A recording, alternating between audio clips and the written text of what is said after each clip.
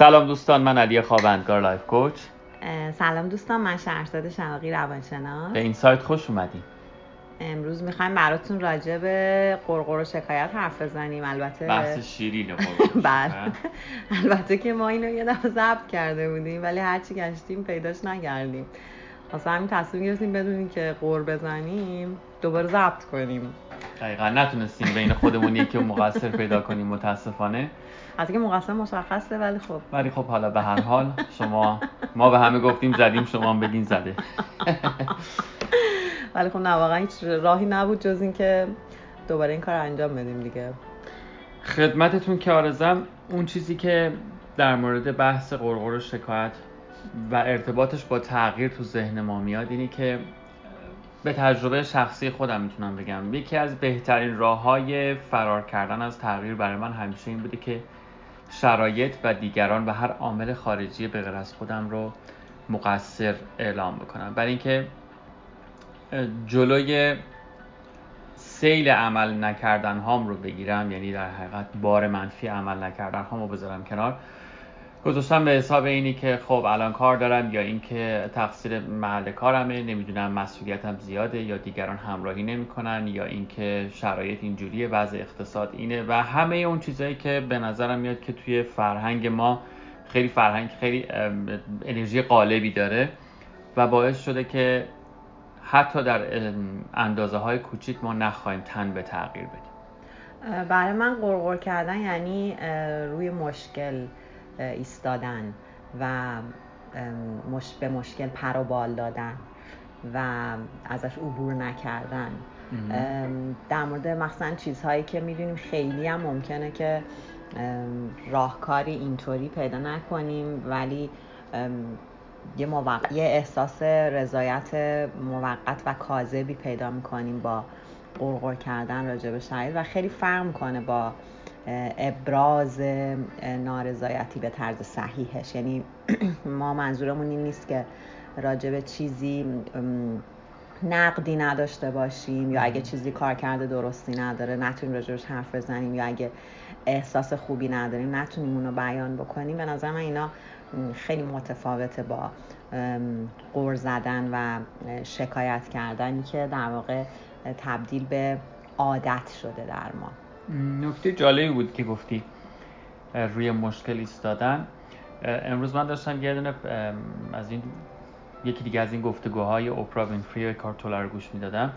یه بخشی شاید بشه به این موضوع ارتباط بدیمش، در مورد هویت پیدا کردن بود. با حالا اونجا موضوع ایگو و بدن دردمند بود. الان که تو گفتی به نظرم میاد که ما خیلی مواقع با شرایط و با مشکلات اون هم هویت میشیم و احساس میکنیم که این مشکلات ماییم، یعنی انگار که اصلا ما بدون این مشکلات تعریف نمیشیم. و وقتی که مثلا صحبت این میشه که خب چرا تغییر نمی‌کنیم و چرا عوض نمی‌کنیم، یه جوری از اون مشکلات حرف میزنیم، یه جوری قرقر و شکایت می‌کنیم که کاملا انگار با در ما تنیده شده. یعنی نمی‌تونیم تشخیص بدیم که اصلا از اساس مشکل و داستانی که وجود داره چیزی جدا از ماست. ما یه دفعه‌ای باهاش یکی میشیم و احساس می‌کنیم، یه زمانی هم احساس می‌کنیم اگر مثلا مشکلی نداشته باشیم، قرقری نکنیم، احساس بی‌هویتی می‌کنیم. یعنی من بازم میگم که این به نظرم تو فرهنگ امروز ما خیلی غالبه، تو جامعه ایران به خصوص، برای اینکه آدم‌ها اینقدر شرایط بده صادقانه و قبول میکنم، اینقدر شرایط از همه لحاظ بده که آدم‌ها دیگه براشون عادت شده که فقط شکایت بکنن و قور بزنن. من تا زمانی که ایران بودم کاملا این موضوع رو تجربه کردم، خودم از طرف خودم، و فرصت‌های زیادی رو به خاطر همین از دست دادم و سوزوندم. یعنی درست اون جایی که باید تصمیم می‌گرفتم و میتونستم تغییری ایجاد بکنم، به خاطر اینی که با این وضعیت هم هویت شده بودم، انداختم گردن مسائل و مشکلات بیرونی. تبعاتش گردن منو گرفت آخر سر، به خاطر این تبعات تغییر نکردن. ولی توی اون لحظه به من یه احساس امنیتی میداد که من لازم نیست کاری بکنم. یعنی اصلا از دست من خارجه. یعنی کاملا با ذهن منطقی بسیار قوی و محکم و استدلالی میرفتم به این جنگ که بر اساس منطق در حقیقت کاذب، منطق ذهنی میرفتم به جنگ این موضوع که نه اصلا غیر قابل تغییره به خاطر همه چیز که خارج از در حقیقت در بیرون من در جریانه، من حاضر نبودم در درون تغییر بکنم. این چیزی که میگی آره، واقعا ما یک فرهنگی داریم که اصولا توی ایران که ما هم جزش هستیم.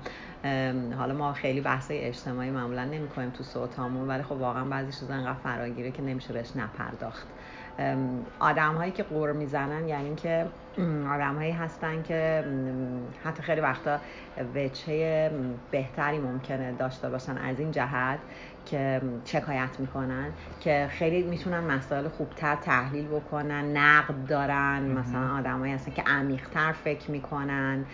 منظورم اون نیست که فقط داره قُر میزنه، ولی آدمایی که همه چیز رو با اون دیدگاه منفی مورد بررسی قرار میدن، از وقتی که سوار تاکسی میشن تا وقتی که وارد یه فروشگاه میشن یا یه محیط کاری وارد میشن، انقدر این نگاه منتقد رو دارن. و جالبه که دیدگاهی که آدم‌ها ممکنه نسبت بهشون داشته باشن، نسبت به اینجور آدم‌ها در مقایسه با کسایی که ممکنه که انعطاف بیشتری داشته باشن یا اینکه قُر نزنن، اینه که خب اونا خیلی در جریان نیستن یا خیلی متوجه نیستن، نمیفهمن. آفرین. حالا من نخواستم اونو بگم. حالا بالاخره چون میگیم دیگه.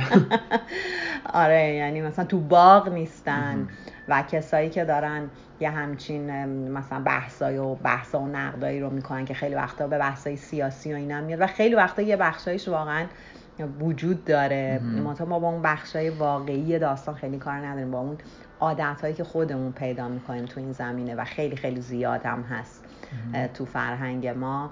یعنی ما به محض اینکه به هم دیگه میرسیم، دیدین که مثلا اینجا یه اسمال تاک یا چیزی دارن که مثلا صبح خوشو بش با هم دیگه میکنن. اینا معمولا راجع به هوا، که مثلا هوا سرد گرمه، امروز خیلی آفتابیه، وای هنوز زمستون تموم نشده، وای مثلا وای بهار اومد، وای اینطوری اونطوری معمولا صحبت میکنن. ما تو ایران راجع به هر چیزی، هر کار کردی، حتی خیلی جالب بود که یه دفعه من و علی رفته بودیم این پایین توی جیم پایین، باشگاه کوچولوی پایینی که داریم، یه خانم آقای ایرانی اگه یادت باشه دیدیم شروع کردن. ما چون ساختمون خیلی آروم و نسبتا خوبی داره، نه که خیلی حالا های انده یا مثلا خیلی حالا کلاس بالای اونطوری بهتری نیست واقعا، ولی ما خیلی دوست داریم هم شرایطش رو، هم خیلی چیزاشو دوست داریم. بعد انقدر این خانم، نمیدونم خانمه بودی آقای بود، الان دقیقاً نمیاد، ولی انقدر از ایرادای اینجا گفتن که مثلا مونده بودم خدای اینا چجوری این همه ایراد تونستن از این ساختمون بگیرن. و جالب بود که می‌دیدیم همون ویژگی رو ما با خودمون میاریم همه جا. وقتی که دیدگاهمون تغییر نمی‌کنه، فضا هم وقتی فضای بیرونی هم تغییر می‌کنه، ما دقیقاً با همون کار کردیم. مثلا توی کانادا که ما زندگی می‌کنیم، خب خود من به شخصه مثلا یه سری نقدهایی دارم به سیستم پزشکیش، به خاطر اینکه خیلی وقت هم درگیرش میشیم، ولی این اصلا برای من تبدیل به یک بچه منفی کانادا نشده که مثلا بخوام اینجا رو به کل زیر سوال ببرم یا مثلا بگم اینجا اینطوریه اونطوریه. میتونه آدم همیشه، البته به نظر آدم این توانایی رو داره که از هر چیز خوبی ایراد بگیره و بعد انقدر توی اون ایرادا بمونه که دیگه نتونه بقیه چیزهایی که وجود داره و خیلی هم میتونه کمک کننده باشه. مثل ایرادایی که تو از من میگیری با وجود این که همین چی خوب بالاخره، ولی اشکال نداره، حلش میکنیم با هم. تو که ایراد نداری، حالا من همین میگم حرف نداری، من این که باید حرف در بیارم، کاری که تو میفرمید. ببخش. خواهش میکنم. اینه که وقتی که ما نگاهمون رو به سمت نگاه منفی وقتی که میگی، منظور انرژی که انرژی منفی داره، مگر نه منظور نیست که ما چشممون رو به سوی یعنی به روی واقعیت ها ببندیم. اصلا ما اینجا تبلیغ مثبت اندیشی صرف به اون معنا که ما مشکلاتمون رو بذاریم زیر فرش و اصلا سمتش نریم، یا اگه مثلا توی یک رابطه ای احساس میکنیم یه کار کرده اشتباهی داره اتفاق میفته، به سمتش نریم. در این زمینه علی شاهده که من خیلی وقتا بحثای سختی رو ممکنه وسط بکشم که خیلی هم بحثای خوشایندی نیست، ولی اصلا بحث شکایت و غرغر نیست. بحث اینه که یه چیزی احساس میکنم که مثلا اونجوری که باید عمل نمیکنه و دلیلی نداره که من فکر بکنم که نه همه چیز خوبه. ولی اگه من دم به دقیقه بیام راجع به اون موضوع، اگه بخوام متلک بندازم، اگه مثلا بخوام غر بزنم، اون وقت به نظرم روی کردی که من به اون موضوعی که خوشایند نیست پیدا کردم روی کرد غرغر و شکایته. ولی من میتونم نقد داشته باشم و میتونم یه صحبتی رو وسط بکشم که ممکنه طرف مقابلم اونقدر دوست نداشته باشه یا ترجیح بده که بهش پرداخته نشه، ولی خب من این کار میکنم، علی هم همین کار میکنه و ما از اون خیلی فایده میبینیم. این چیزی که داریم راجبش صحبت میکنیم، اون عادت به غرغر کردن و شکایت کردنه که میتونه جلوی عملکردهای واقعی ما رو برای حل مسائل، برای نگاه دوباره به مسائل از ما بگیره.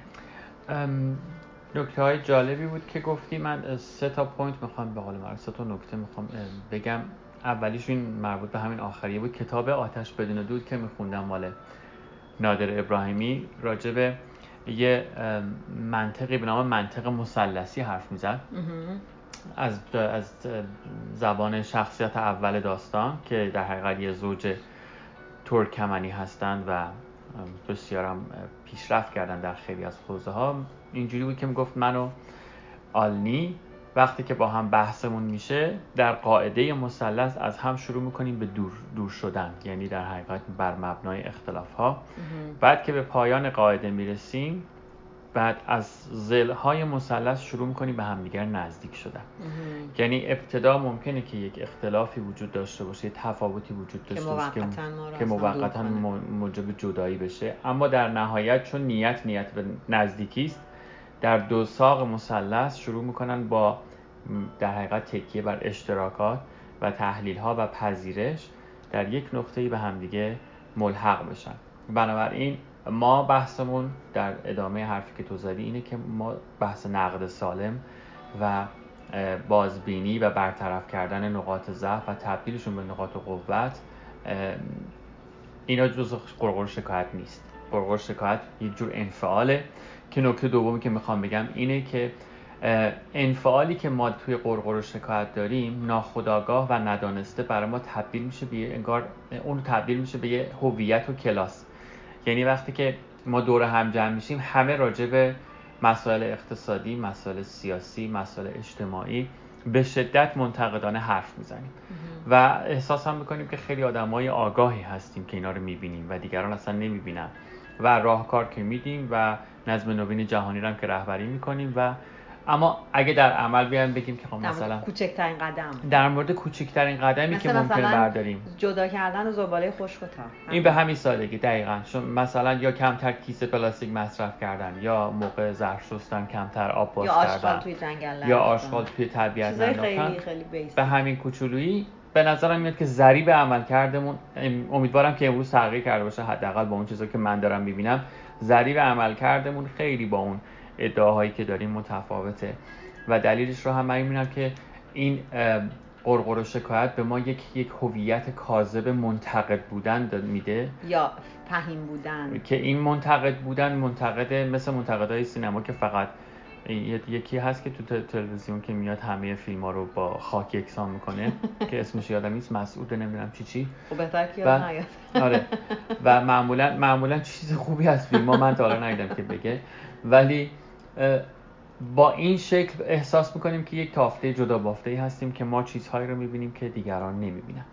نکته سومی که میخواستم بگم اینه که ما وقتی که راجع به فرهنگ خودمون نگاه منتقدانه داریم، اصلا هیچ ربط مفهومش نیست که زیر سوالش میبریم، امیدوارم سوء تفاهمی نشه، یا اینکه فکر کنیم مثلا جامعه کانادایی که داریم توش زندگی میکنیم همه اینا به قول معروف فرشته‌های رو کره زمینن. نه اینطوری نیست. همونجوری که شهرزاد گفت اینجا هم انتقاد هست به گرونی و به خصوص به آب و هوا، اما مسئله اینه که تسلیم وضعیت آب و هوا نمیشن.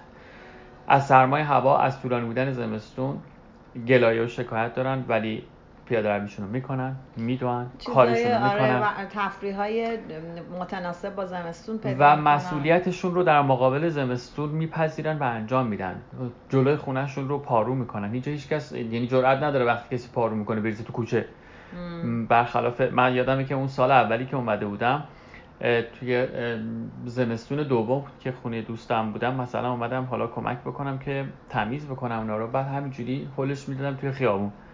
بعد یه همسایه دیگه میگه نه تو اینا رو نباید بذاری تو خیابون. و من گفتم خب چیکارش باید کنم؟ گفت هیچ، باید بذاری توی باغچه خودتون. بعد من دیدم واقعا تو ایران که ما مثلا آدمو پارو می‌کردیم، ما مثلا حیاط پارو می‌کردیم می‌ذاریم تو کوچه، گفتیم علل دیگه، مثلا ماشین ازش رد میشه و آب میشه. خدا رو شکر تو گول زدن خودمونم که استاد. اینجا فهمیدم که نه، مثلا که همینجوری علی آباد شهر نیست. بالاخره یاد گرفتم که باید برفا رو بریزم توی باغچه و دیدم که همشون به شکل‌های مختلف در فصول مختلف، علل خصوص زمستون که خیلی سخته، مسئولیت و سهمشون رو در قبال جامعهشون به عهده میگیرن.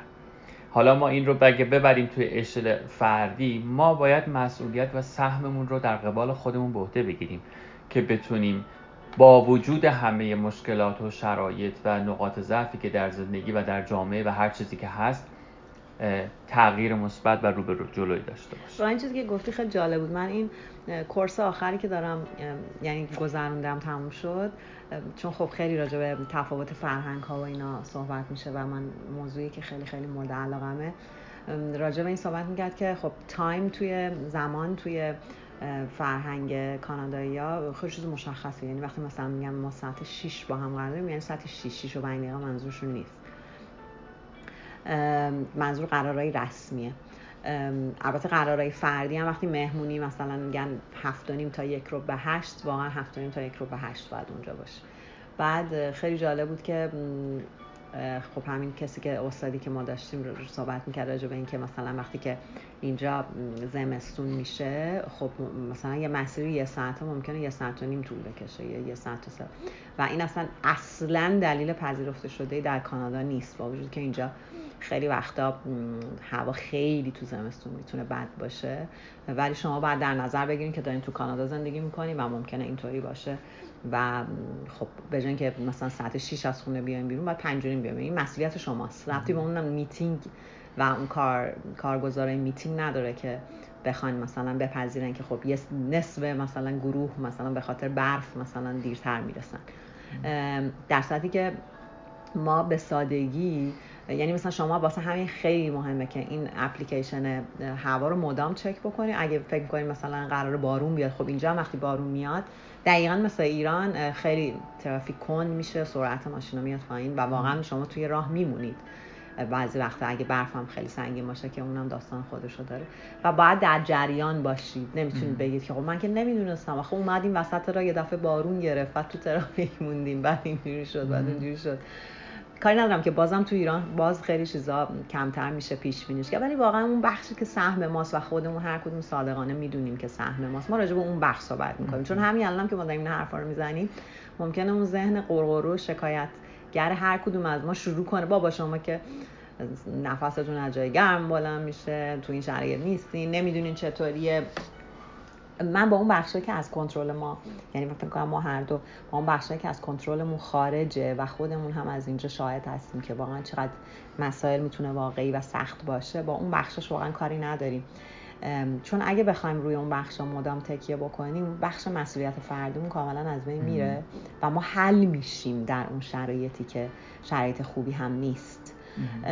اینه که من فکر میکنم این مدل نگاه کردن به اینکه ما مسئولیت خودمون رو بپذیریم خیلی خیلی زیاد با اون بخش شکایت و غرغر در ارتباط آدم هایی که این بخش از مسئولیت رو میپذیرن، به نظر من خیلی کمتر غرغر و شکایت میکنن. و یه چیز جالب بهتون بگم، ما دفعه پیش که راجع به غرغر و شکایت صحبت میکردیم راجع به رانندگی صحبت کردیم و جالب بود که علی خودش اونجا یه ذره راجع به خودش صحبت کرد، چون علی یه ذره وقتی که رانندگی میکردیم نه همیشه ولی مثلا یه غرغری راجع به راننده روبرو، این که چرا پیچی چرا دور زد، با وجودی که اینجا خب به نسبت هم بسیار قانونمند هستن صحبت کرد و جالبه که یه ذره لاک پشتن حالا نه، ولی جالبه که بعد از یعنی تو این فاصله علی من دیدم توش که به سختی دیگه غرغر شکایت میکنه پشت رول و این خیلی بر من جالب بود. حیف که اون صوت اولی رو ما گم کردیم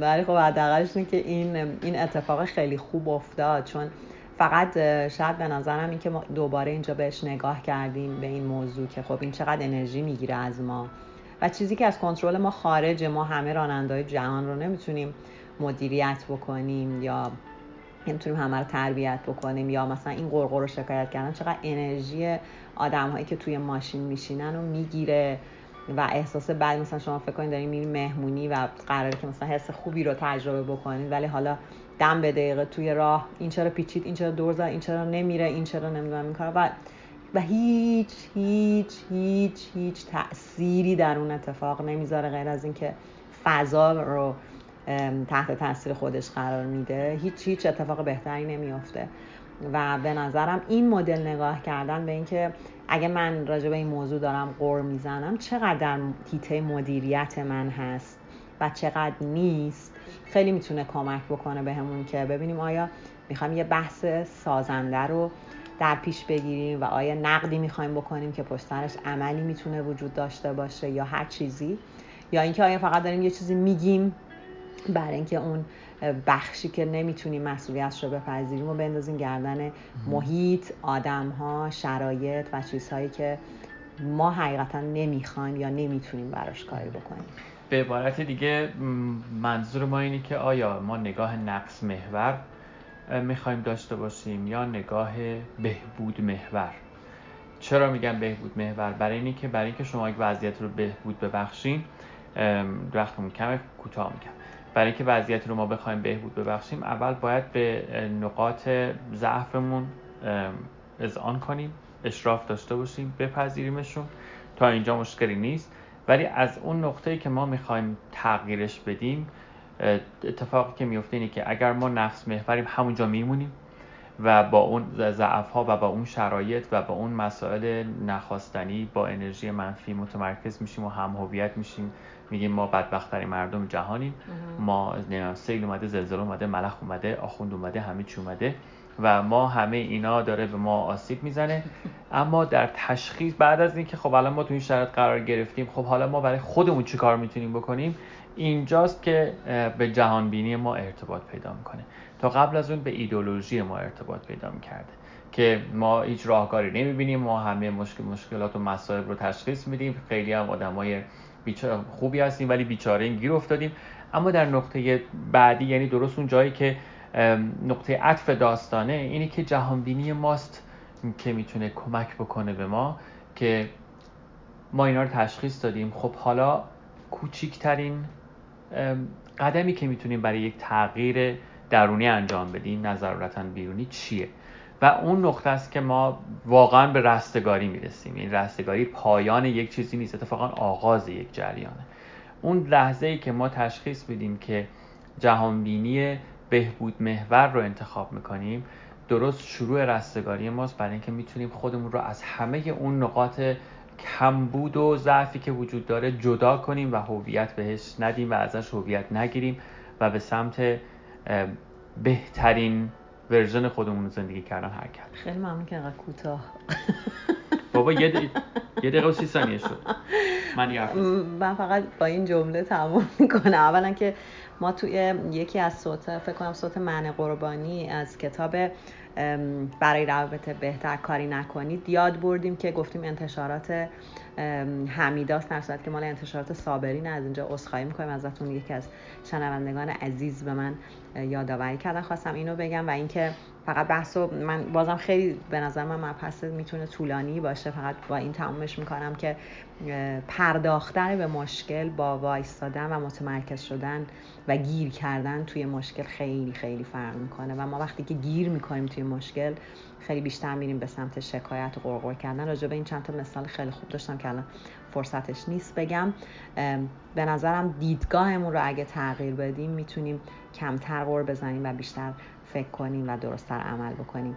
ما رو در اینستاگرام با آدرسی که داریم شهرزاد.شقاقی فعلا دنبال بکنید تا آدرس جدیدی پیدا بکنیم.